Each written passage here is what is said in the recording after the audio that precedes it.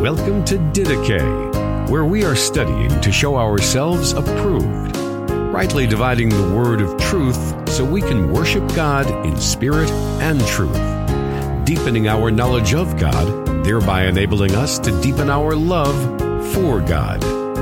Here is your host, Justin Peters. Welcome to the program, ladies and gentlemen. My name is Justin Peters. I hope that you and your family are doing well today. I want to thank you very much for joining me in this program, and I am really looking forward to this.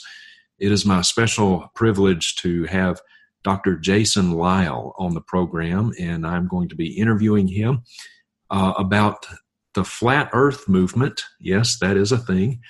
And also here lately in the last several weeks, UFOs, believe it or not, have been very much in the news. And so I'm going to ask him about his impressions of that and what might really be going on.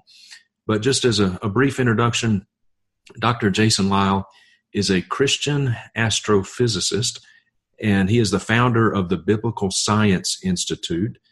He double majored in physics and astronomy. He has both a master's and a PhD in astrophysics at the University of Colorado in Boulder. He's authored a number of books: Taking Back Astronomy, Stargazer's Guide to the Night Sky, The Ultimate Proof of Creation, Discerning Truth, Understanding Genesis, and also my most recent acquisition of one of his books is Understanding Faith in an Age of Reason, in which he deals with 400 thereabouts alleged contradictions in the Bible, and he explains why they are not, in fact, contradictions. So it's a very, very helpful book. So Dr. Lisle, thank you very much for joining us. It's an honor to have you.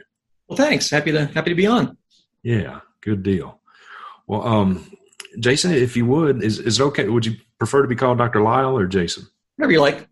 Okay.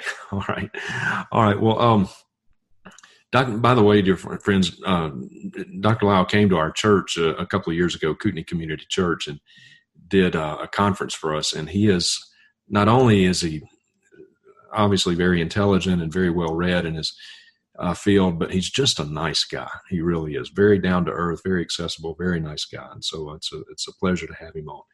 So, Dr. Lisle, if you would, give us a little background to yourself, specifically your testimony, how you came to faith in Christ and where you attend church now. Okay. I was, fortunately, I was saved when I was very young. I'm grateful for that. My parents, it's interesting because I think my parents were not believers at the time that they got married. And when I was on my way, they decided they wanted their son to be raised in a moral setting. So they began attending church, and hey, the Lord saved them. And so then they raised me as a believer, and they taught me to trust in the Bible. And even when I was young, at 6 or 7 years old, I knew enough of the scriptures to know that I was a wicked sinner, that I deserved death and hell, that Jesus is God and also man, and that he paid for my sins on the cross. And if I repented and trusted in him, he'd save me. And so I asked the Lord to save me at that point and to be Lord of my life. And I believe that's when I was saved. I believe that's when the Lord got a hold of me. And of course, my theology's improved over the years, but that we're sinners and we need salvation, therefore. So I have a very boring testimony, and I'm very grateful for that because I have been able to avoid a lot of the pitfalls that a lot of people encounter. You know, sometimes a lot of people have to hit rock bottom before they get saved, and I'm grateful I was saved when I was young. Yeah. Okay. And where do you attend church now, Jason?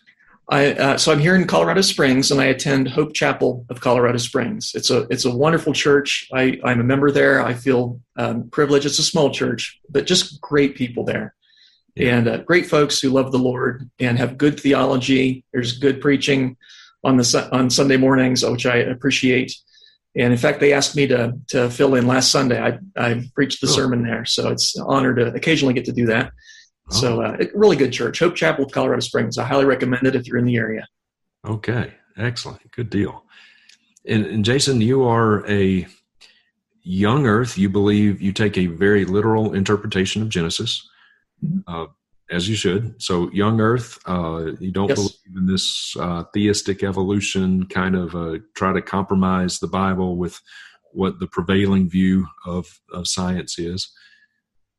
Correct? Right. And I take the Bible the same way that my Lord and Savior Jesus did. He took Genesis as literal history, and Amen. so did the apostles, and Paul refers back to the first man, Adam, and so on. So yeah, I take it the same way my Lord does. I take Genesis as literal history. It's written in that style. I do have articles and books, even my book Understanding Genesis, which shows that if we're going to get to the author's intention, we really have to take Genesis as literal history. There's no doubt that Moses intended it to convey historical truth. It's just the way that it's written. So I would reject the idea that it's an allegory or a parable or whatever. That does not fit the context. Yes, indeed. All right.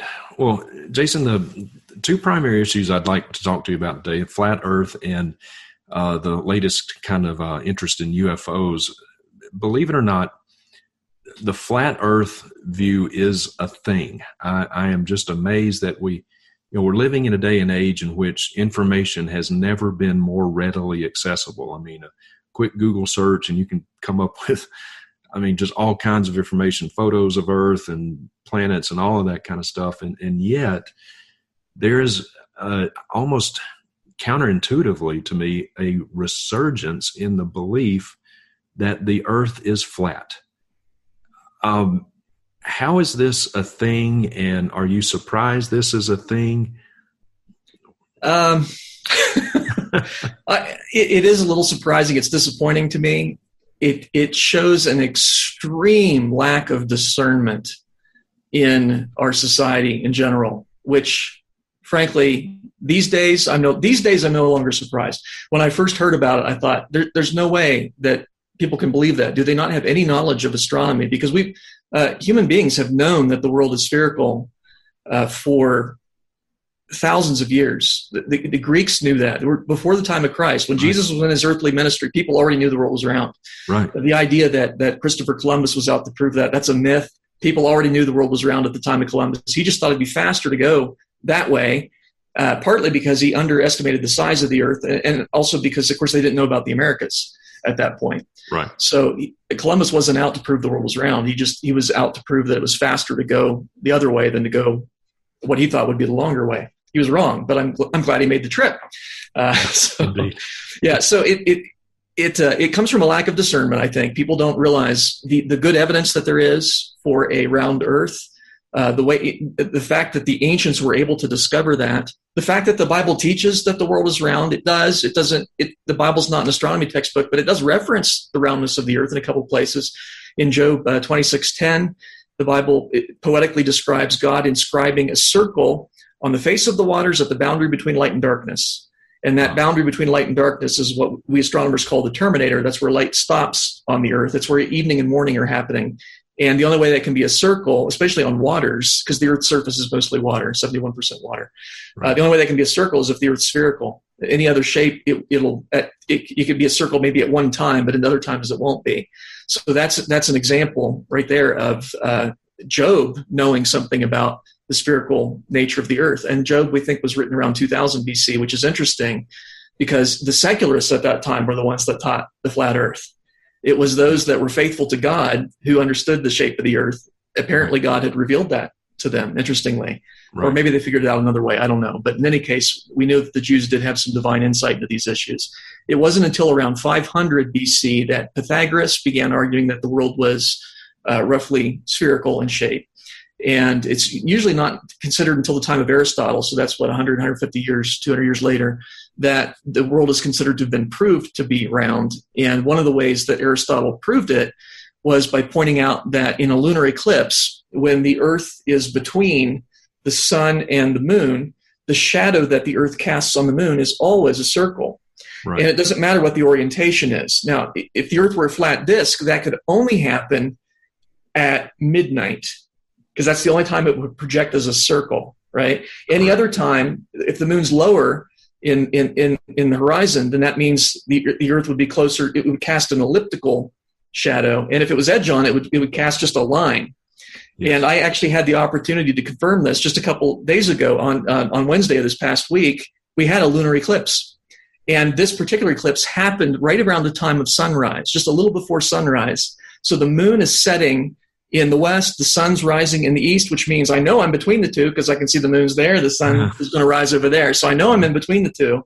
Right. And also because the orientation of the earth, it would if it were a disk, it would be edge on, which means the shadow it would have cast would have been a horizontal line, and it wasn't. It was a round shadow, and I've got pictures to prove it. So that's just one example of many that we know that the earth is round. The way when ships come up over the sea, the mast appears first, and then the rest of the ship, and so on. And people knew that in ancient times. And so Aristotle argued that was a good evidence that the world was round. By the time of Eratosthenes, he actually was able to measure the size of the earth pretty accurately, actually, using light and shadows and so on. So people have been clever for quite a while, and they've been able to figure that out.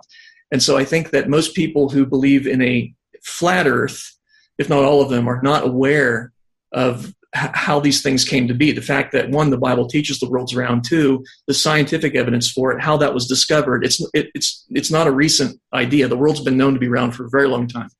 Yeah. Well, speaking of what the Bible says about a round earth, I'm glad you brought that up, because many of the flat earthers, sadly and embarrassingly, profess to base their belief on the Bible. They profess to be Christians. They say, oh, well, the Bible speaks of the four corners of the earth, which that doesn't really help their argument any, but they use the Bible as their support. So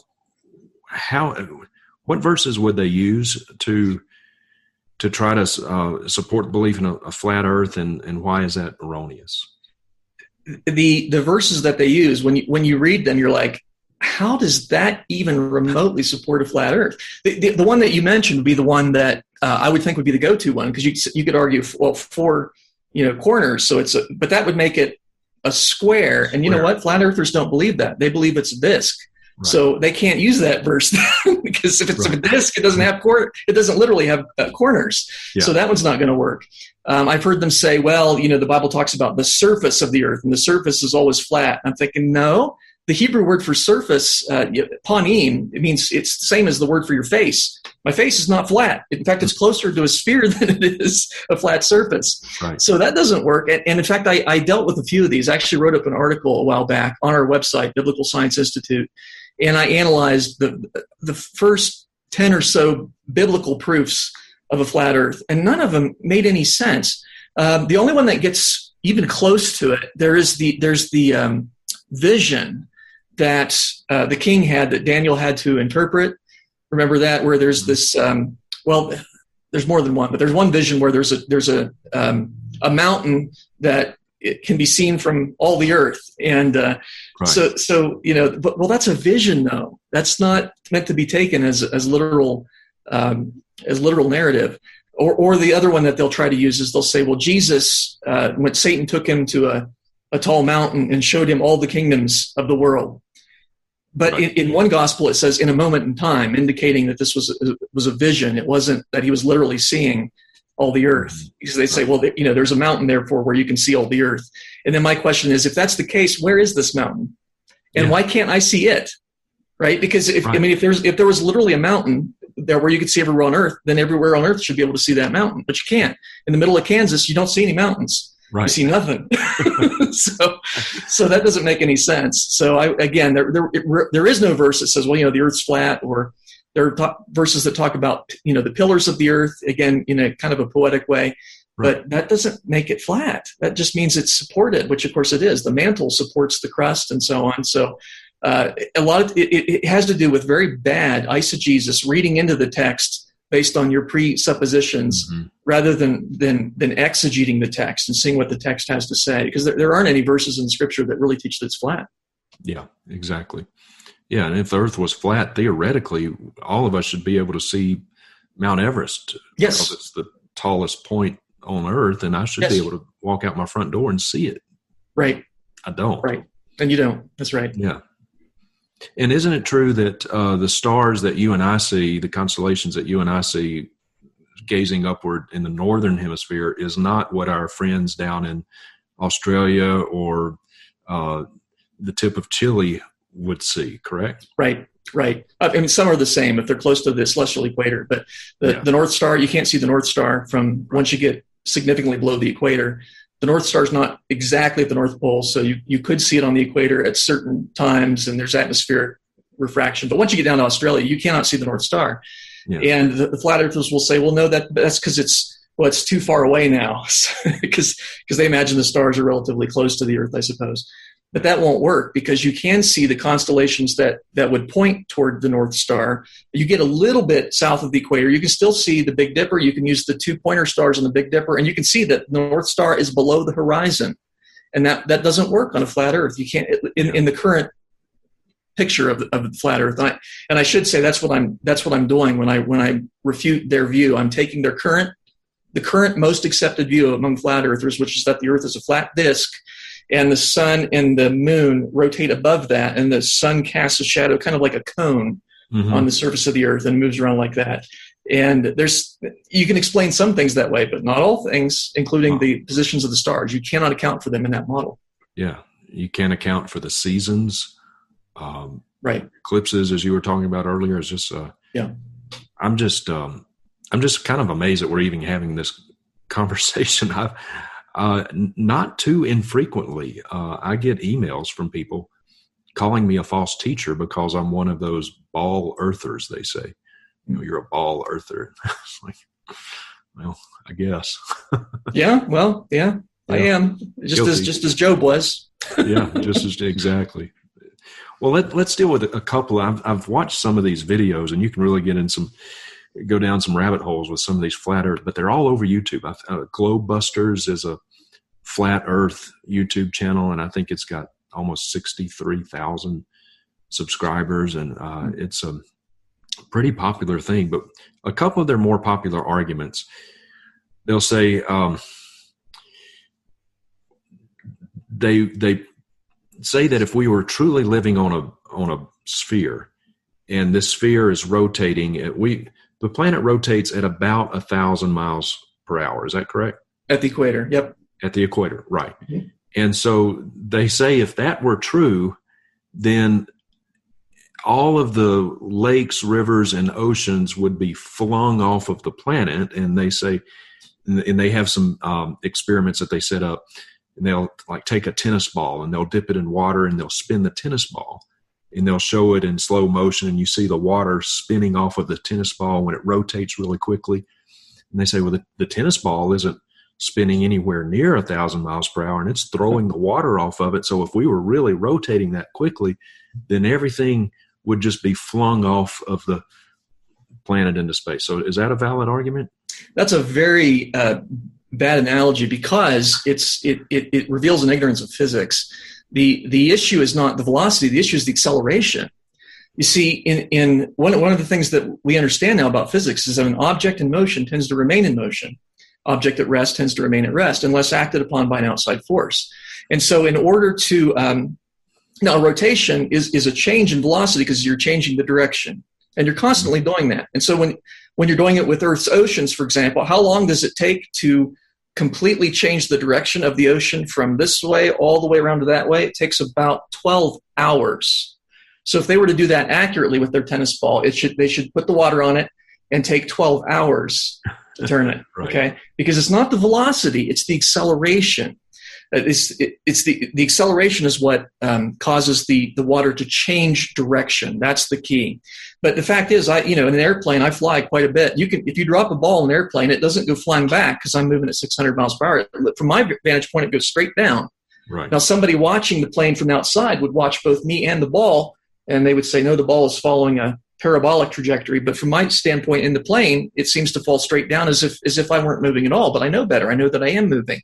It's no different on the surface of the Earth. You drop something, it doesn't go flying back. It moves with the Earth because an object in motion tends to stay in motion. And so that's true of the lakes and the oceans.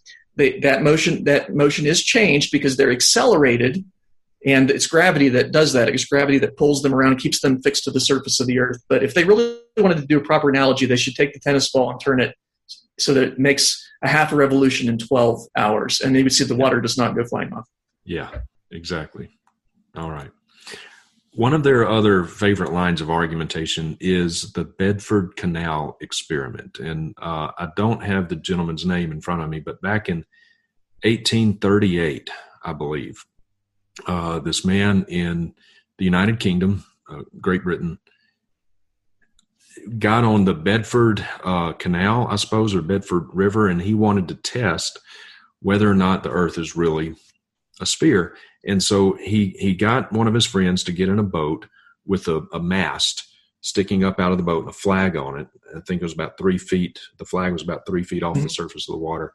And so he got in the canal with his telescope, and this canal is in a straight line, a number of miles long. So this fella rode out 6, 7, or 8 miles.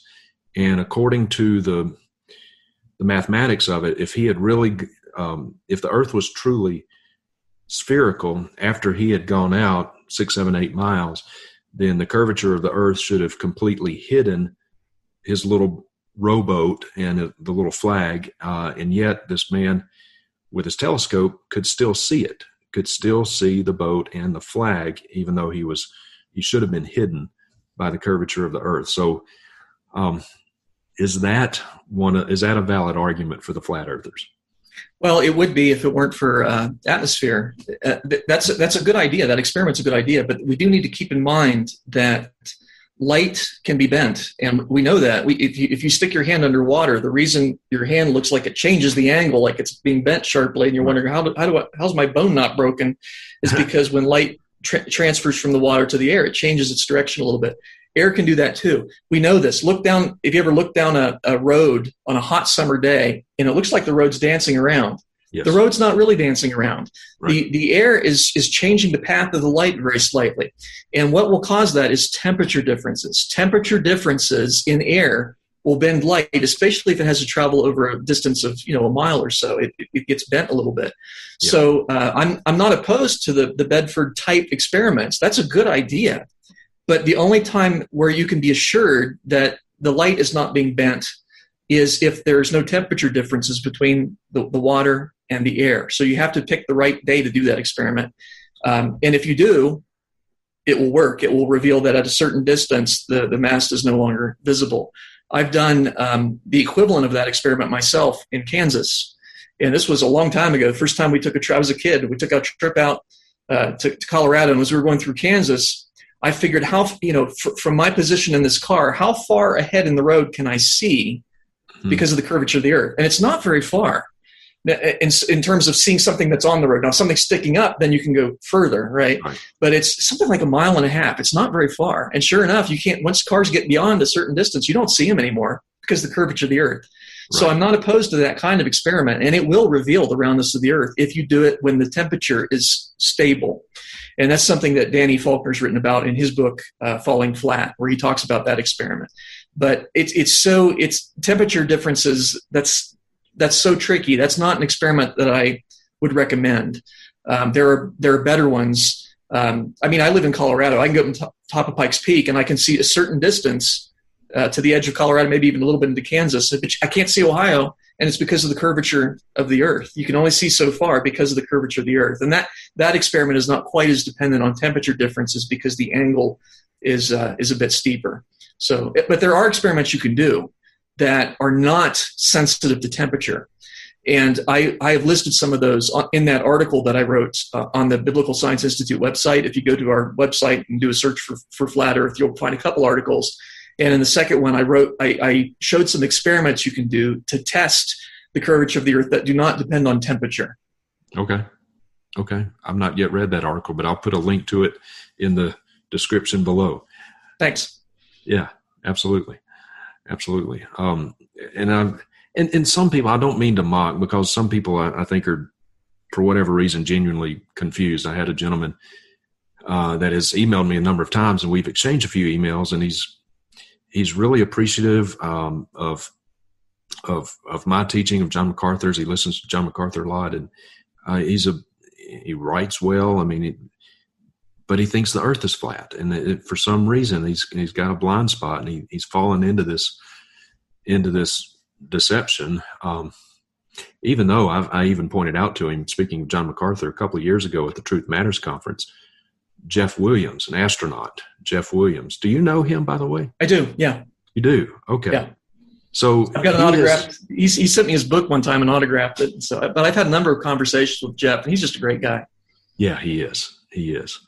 So he's been up in the International Space Station. I think holds the record for the. He did. It got broken recently. It got broken. Okay. Yeah. He was the American who'd spent the most time in space, and then that recently, a couple years ago, got broken by somebody else. But okay, I was with him 1 month before that got broken. I said, "How long until that gets broken?" He said, "Next month." Oh, really? Oh. Yeah. But in fact, I actually had a conversation with him one time when he was on the space station. We Skyped. And that was cool because he's floating there, so I know he's not faking it. Right. So it was pretty neat. Well, that's the thing, and these people would say, speaking of faking it, that it's all faked. The moon landing is faked. NASA is fake. The space shuttle. One guy that does flat Earth videos, he said it's just a big balloon. Basically, it's like a bouncy house. It's not real. It goes up, but it doesn't go up into space. And give us some idea of the magnitude of the deception that people would have to that NASA and all these other space agencies would have to force upon us to keep a secret like that. I mean, how would it just boggles my mind that everything is faked. Every person in every space agency would have to be in on this deception, right? Yeah, and you know, I've Jeff Williams. He took me on a personal tour of NASA in Houston, and it was one of the highlights of my life. It was a blast, and I got to meet all these wonderful people. These are not these are not demon possessed charlatans that are out to fool us. These are people that are doing good science. NASA is very transparent in terms of. You can go and watch. I've seen the space shuttle launch. I've seen it go into space. I've seen it go into orbit and cross over the horizon. So I know it's in space. It's in orbit. I've seen it happen. It was a night launch. So at a night launch, you can watch it go all the way into orbit. So I've seen that with my own eyes. There's no doubt about that. I've seen I've been inside mission control. Jeff is one of the advantages of knowing an astronaut. Jeff was able to get us. He and a few others of us he was leading us around there. We got to go inside mission control. The astronauts were in their downtime, so they said, "Okay, you can come in and just kind of be quiet." And it was really cool. I got to see the old mission control where they did the moon landing. So they use a different building now, or at least a different room anyway. The funny thing is, it's not technologically. It wasn't technologically possible to fake it. Mm-hmm. And what I mean by that is, if you look at some of the movies that they've done where they've tried to put people on the moon, it looks pretty fake. It looks pretty fake. And one of the reasons is it is very hard to simulate 1/6 gravity, especially in a large environment. Now they can do it on that plane. There's a plane that they can use to simulate 0G. They can also simulate 1/6 G by taking the plane out and then diving, but it only lasts like 30 seconds or so, and then they have to come out of it again. Right. To simulate 1/6 G on a soundstage, you can't do it. If you slow down the camera motion, you can tell it looks like it's slowed down camera motion. I've seen that. There was that old series, Space 1999, where that takes place on the moon, and when they're outside, they're fighting or something, and they slow down the camera, but you can tell because of the way other things move. You can tell the camera's been slowed down, and that's not it. We didn't have the technology to fake it back then. Now we're very close to being able to do that now. Today, the movies that come out like today, they're pretty close to being able to where they can build a complete environment all on computers and simulate 1/6 G, and it looks pretty real. But back in the 60s, they didn't have computers were slide rules back then. I mean, that was about the extent of it. I mean, they had very primitive computers. They couldn't do stuff like that back then. Or people say, "Well, that's Photoshop." There was no Photoshop back in 69. So when you see the picture of Earthrise, that's what it looked like. They didn't have computer technology where they could manipulate that. Today we can get pretty close. Back then, not possible. So the ironic thing is, it's actually easier in 1960s. It was actually easier to go there than it would be to fake it. That's the bottom line. That's ironic. Yeah. I've also heard them say, I think it's the Allen radiation belts. The Van Allen belts. Van Allen radiation belts. They say that back in the 60s, we didn't have the kind of technology for an astronaut to safely pass through the Van Allen radiation belts. It would have killed them. I think some of them say we couldn't even do that today. And they say there's proof that we really didn't go into orbit because the Van Allen radiation belts would have killed anybody that tried. Show me the math. That's, it's easy to make these outlandish claims. Well, do you know how much radiation is the Van Allen belts? No. Do you know how much radiation would be lethal? Well, no, but I just don't think you could possibly survive the Van Allen belts. Well, it seems to me if you have two unknowns, you can't make any argument at all. Now, I happen to know the amount of radiation in the Van Allen belts because that's something that's been measured, it's been studied. And when the astronauts went through the Van Allen belts, they did get a little blast of radiation, about the same as you get when you get an X-ray. So if you've ever been X-rayed and you didn't die, then that's evidence that you can pass through the Van Allen belts. You wouldn't want to spend your life in the Van Allen belt because that would build up over time. But, every time I go through an airport, I get X-rayed and, it doesn't kill me. You can get a little bit of radiation. It doesn't kill you. And we do know the amount of radiation that the Van Allen belts possess. We know the amount of radiation that human beings can tolerate safely. Even in low Earth orbit, the astronauts, Jeff Williams was telling me that there's certain places in the orbit where the magnetic field is weak on the Earth, and they won't let them do spacewalks when they're in that part of the orbit. And also, there's a lifetime radiation limit where if you're getting close to that, they'll say, okay, you can't go up anymore. So that is something that NASA looks into, but they actually, unlike the people who make the claims to the contrary, they actually go through the numbers and say, okay, what is the quantity of radiation and how long till that builds up to an amount that would be dangerous? So they've done those calculations. UFOs, and I told you before we started officially recording here that ever since I was a little kid, I've always had an interest in astronomy. I've just been absolutely fascinated with the size of the universe, the galaxies. I mean, it's just the human mind cannot comprehend. And from time to time, I'll talk to people that believe that there might be intelligent life out there somewhere. The universe is so vast. What's to say that God didn't make some other life and put it out there somewhere? And I've always told them, and you can flesh this out much better than I. Even if there were aliens out there, even if there were, which there aren't, I believe that theologically and scientifically. But even if there were, they would have no way to get here, right? Mm-hmm. So, all right, walk us through. I sent you a couple of videos that have been on the news lately, interviewing some fighter pilots and showing these recently released video footage of taken from some of these fighter jets about these unusual objects. And according to the testimony given, these things are doing things. They are moving at speeds and angles and in ways that we just absolutely cannot explain. Pulling, it's estimated 600-700 Gs, what would be the equivalent to 600 or 700 Gs, which of course I don't think a human could even withstand more than 10 or 11. So, and they say there's no apparent means of propulsion. There's no wings. Help us here. What do you think might be going on?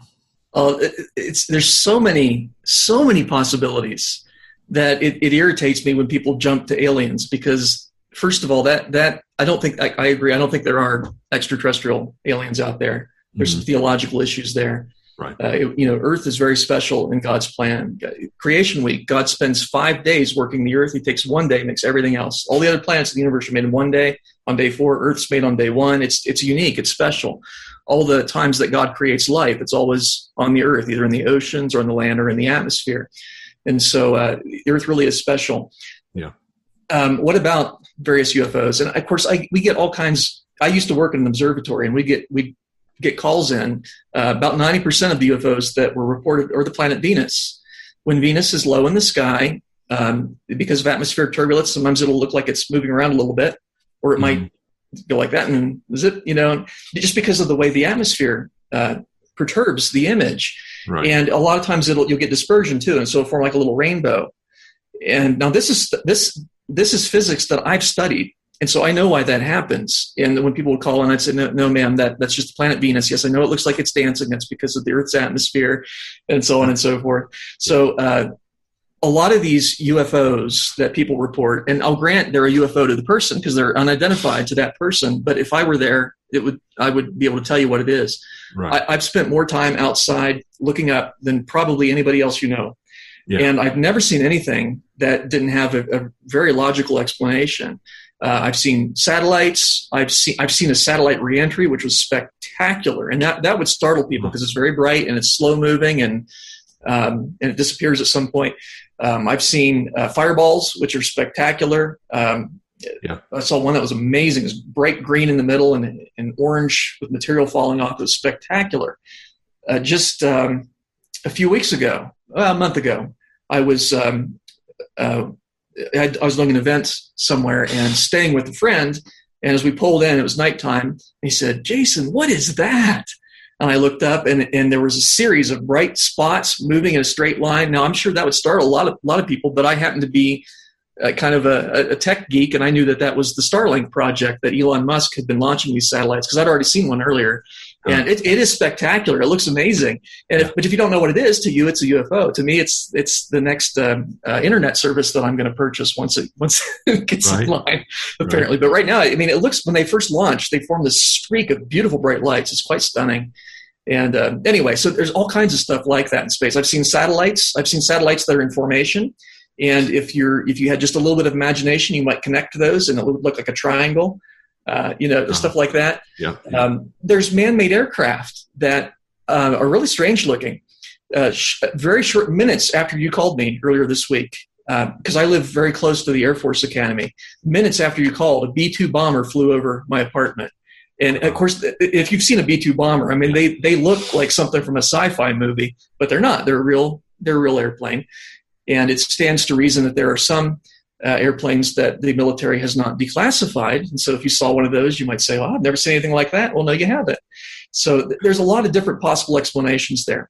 The other thing, too, if you're looking through glass, I immediately discount anything that you see, anything, because when you're looking through glass, it is very easy to be fooled.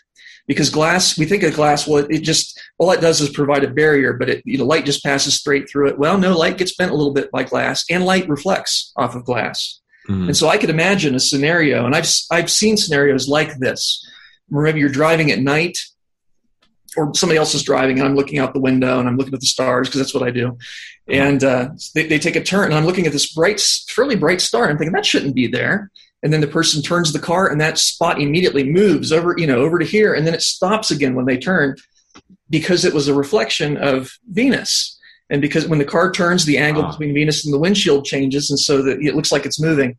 You got to be real careful when you're looking through a window that you're not seeing something that actually is coming from behind you, perhaps relatively close, or perhaps Venus, but the change of the window causes it to move in a peculiar fashion. So that's just one example. It's easy to fool the eyes, and there are lots of different ways to do it. And I think I would imagine that a lot of these UFOs are that. They're even fighter jets. They're looking through glass, and one of their instruments, a light from one of their instruments, could reflect on that glass, and they could say something. Boy, that's moving fast. Human beings are terrible at estimating velocity. When we're good at estimating certain other things, distance. If you're within 20 feet or so, you can estimate that because of parallax. But whenever there's an automobile accident, and they ask the different witnesses, how fast? Oh, they had to be going 50 miles an hour. Somebody else say, no, it's about 10 miles an hour. We're terrible at estimating velocity, especially if we don't know the distance to something. And so they see this thing out there, and they say, and then it stopped almost instantly, and then went up like that. It had to have been moving. Well, if it was a fly, it would have been like that, and then, that's not a problem. They're assuming that they know the distance to it, which we don't necessarily know the distance to it. So there's all kinds of possibilities there, and it's often frustrating for me because a lot of times the way it happens with me is somebody will come up to me, and they'll say, my friend saw such and such, and they'll describe it. Now, we're so many links away from reality at this point because I didn't see it. The guy who's telling me about it, he didn't see it. His friend allegedly saw it, so we're already trusting two people, and perhaps they're trustworthy. But communication, sometimes it breaks down a little bit. There's the telephone effect, and then was this person looking through a window? Well, I'm going to immediately discount it. Then were they on medication? There's all kinds of possibilities there. But again, most of them are just Venus or very natural, all kinds of natural phenomenon that if you don't know what they are, they look peculiar. Atmospheric phenomenon. I'm aware of a lot of them because, again, that's something that I study. It's something I find interesting. There are mock suns, sundogs, parhelia, where they appear to the left and right of the sun, bright spots that look like a little rainbow. And if clouds are moving in the right way, they can act strange. Or the what do they call it? The upper tangent arc and so on. And I've seen a lot of these atmospheric phenomena. So there's all kinds of stuff out there like that. The ones that are, even the videos that I saw, because I watched the videos that you sent me to look at, and there's one where it looks pretty good, but it's on a computer screen. I can make anything appear on my computer screen. So right there, I don't know that that's original. It could be, but I don't know that. It's one possibility of many. But it looks kind of like a flying saucer. Yeah, but you know what? If you overexpose something on a CCD, that's exactly what it'll look like. And I know that because I've taken plenty of pictures of things. And if you expose things, it tends to bleed to the other lines. It looks like a little flying saucer. I've taken pictures of stars that look that way because they're overexposed. So that's one of the artifacts that appears. So these are just a few of the things that people will think are UFOs. And then there is the possibility, of course, that there are actual aircraft that are able to do some pretty spectacular things. There was actually a flying saucer that human beings built back in, I think it was 1958 or 59 maybe. So late 50s. And it was built up in Canada, I think, but it was for the U.S. Military. They were going to use it to replace Jeeps and also helicopters. They thought that'd be kind of neat because then it's one person flying saucer, and it worked. And it doesn't fly very well, but it did work. Yeah. So, and then as I was looking that up on the internet earlier today to try and refresh my memory on that, I found another article about somebody had built a model flying saucer just because they thought that would be an interesting shape to try, and it worked. And this was back in 1932. Mm-hmm. So my point is, human beings have had the capacity to build flying saucers that work for almost a century now. This is old technology. And so it wouldn't surprise me if people were doing that today. You can get drones that are shaped like UFOs and say, well, there's no visible means of propulsion. Yeah, they hid the propeller really well. And, so it looks like a flying saucer, and you can purchase these. So there's all kinds of different possibilities out there. And I'm not suggesting that any one fits all the situations. I'm suggesting that there are all these different situations, and each one has its own explanation. Yeah. So with some of these, we don't know exactly what they are, but we know what they're not. Mm-hmm. And it just can't be alien life. It's impossible. Yeah, it doesn't make any sense. People don't understand the distances involved in space because, right. I mean, we watch things like Star Trek, and I'm a huge sci-fi fan. I love science fiction, but the real universe isn't that way. It's just not that way. The distances involved are enormous. And the speed of light is a limiting parameter in terms of getting from there to here. Well, we can develop warp speed. No, you can't. Technology allows us to use laws of physics. Technology never allows you to break laws of physics. And so the light barrier is not like the sound barrier. The sound barrier is not a physical. There's nothing in the laws of physics that prevents something going faster than sound. It just creates vibrations that are difficult to deal with. Right. And so humans eventually figured out how to deal with that.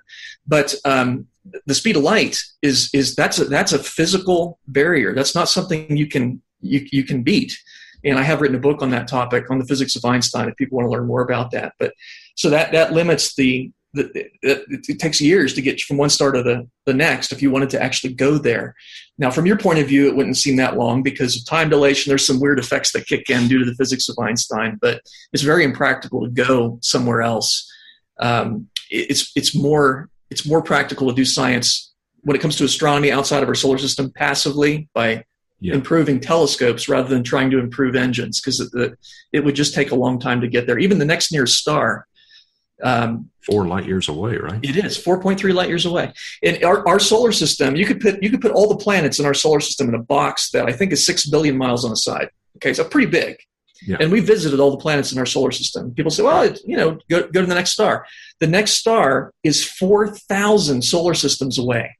You could fit 4,000 of our solar systems between our solar system and the next one. Space is really big, and people don't appreciate that, I think.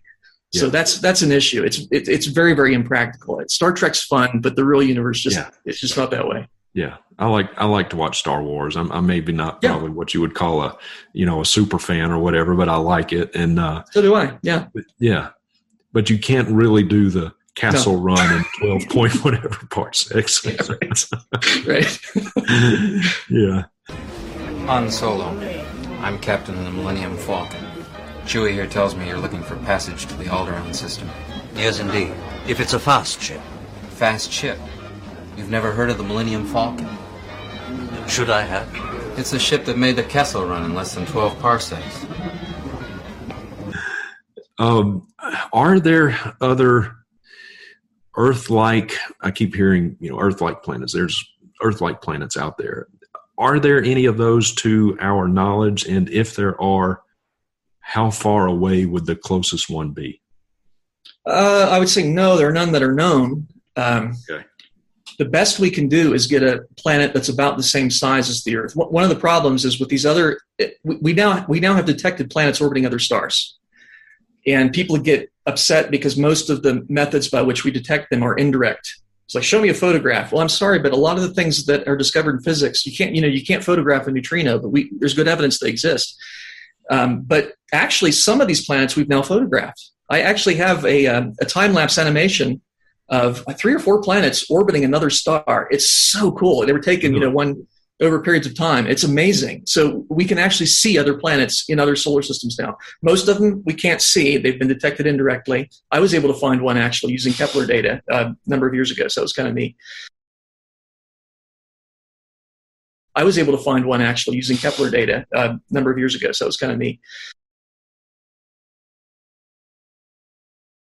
But there's no doubt that there are other planets out there.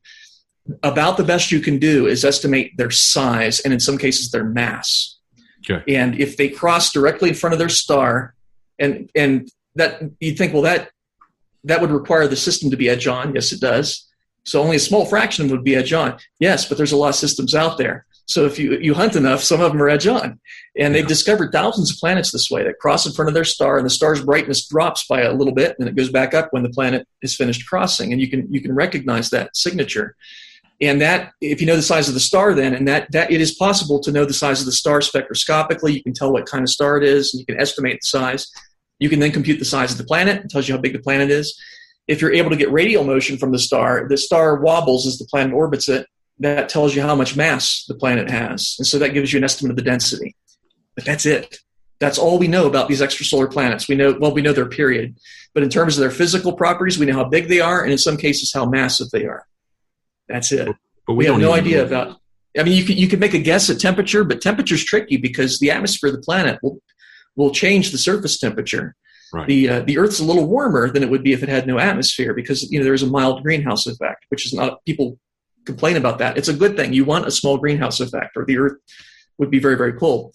So we don't know much about any other properties. Do they have liquid water on them? We don't know that. We don't know any of that. So in terms of other planets that we found that are about the size of the Earth, most of the ones we've discovered are much bigger than the Earth, and that's because they're easier to find. The bigger it is, the easier it is to detect. That's a selection bias. Yeah. But in our own solar system, we have a planet that's almost the same size as the Earth, Venus. Right. Venus is almost the same size as the Earth.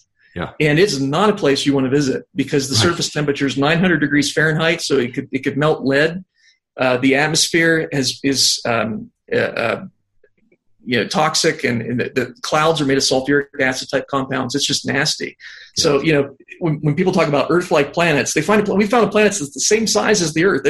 I want you to think Venus. Because that could very well be what it's like. We haven't found anything that's like Earth, and if we did, again, the distance would be enormous because the next nearest star is 4,000 solar systems away, and we've got 4 or 5 spacecraft that they're just a little bit outside our solar system. The Voyagers, the Pioneers, and New Horizons are just kind of outside at least the planets. So people don't understand how far away these things are. Exactly. Yeah. Exactly. And we shot those off, in the mid-70s, 76 or? Yeah. The Voyagers, I believe, were 77, I think. So maybe 76, 77. Yeah, and Pioneers were a decade earlier, so yeah. They've been flying for, 45 years. Yeah. And they've just now made it outside of our solar system. Right. Yeah. You got 4,000 more of those to go to the next nearest star, the next nearest star, which does not have any Earth-like planets around it. Right. I mean, you can't get there from here. I mean, you can't. Yeah. Even if they were out there, it's no way. Yeah. And our galaxy, the Milky Way galaxy, is roughly 100,000 light years in diameter. Yeah, probably right? a little, around there. Yeah, it's 80,000, maybe 100,000. Yeah. Yeah. And we don't even know diameter. How many. Do we have any estimate of how many galaxies there are in the known At least universe? 100 billion. At least 100 billion. Yeah, and that comes from images like the Hubble Deep Field, where they know how they count the number in this section of the sky and then extrapolate. So there's at least 100 billion in the visible universe. Right. One for each star in our own galaxy, just to put that in perspective. The human mind cannot comprehend such enormity. But God calls them all by their names, the Bible says. Isn't that the truth? Yeah. Isn't that amazing? Yeah. What a great God we serve.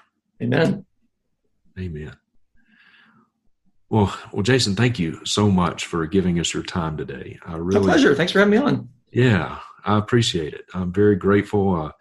Appreciate you being so, just as I say, you're a nice guy, very down to earth, very accessible, and thanks. And you make the complicated simple for folks like us. So thank you so much. My pleasure. Thanks. And where can people find out more about you and the work that you do, your website, and some of your resources? Okay, well, I'm at the Biblical Science Institute, and the website is just biblicalscienceinstitute.com. So it's that simple. And then if they want to find out where I'm going, because I do travel quite a bit now that some of the panic has released a little bit. Right. If you look down the lower left, you can see where I'm going to be at in the next several months anyway. We have videos on our website as well. There's a videos tab. Lots of articles on the website, and that's all free for you to enjoy. If you wanted to contribute to our ministry, there's a partner option. You can do that, and that gives you access to our forum where people can chat back and forth and discuss these things. I think that's been a blessing to the folks who have enjoyed that particular aspect of our ministry. So, biblicalscienceinstitute.com. Check us out there. All right. Good deal. Well, thanks again, Jason. And my pleasure. Lord Thanks. willing, would love to have you back on sometime. Oh, that'd be great. Yeah. All right.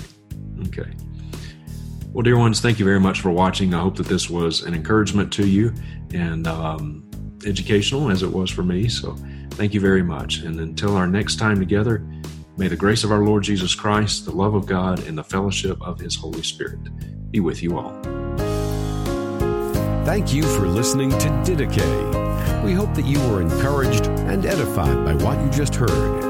If you have a question or comment for Justin, are interested in more teaching resources, or would like to have him come and preach at your church or conference, you may contact him at justinpeters.org.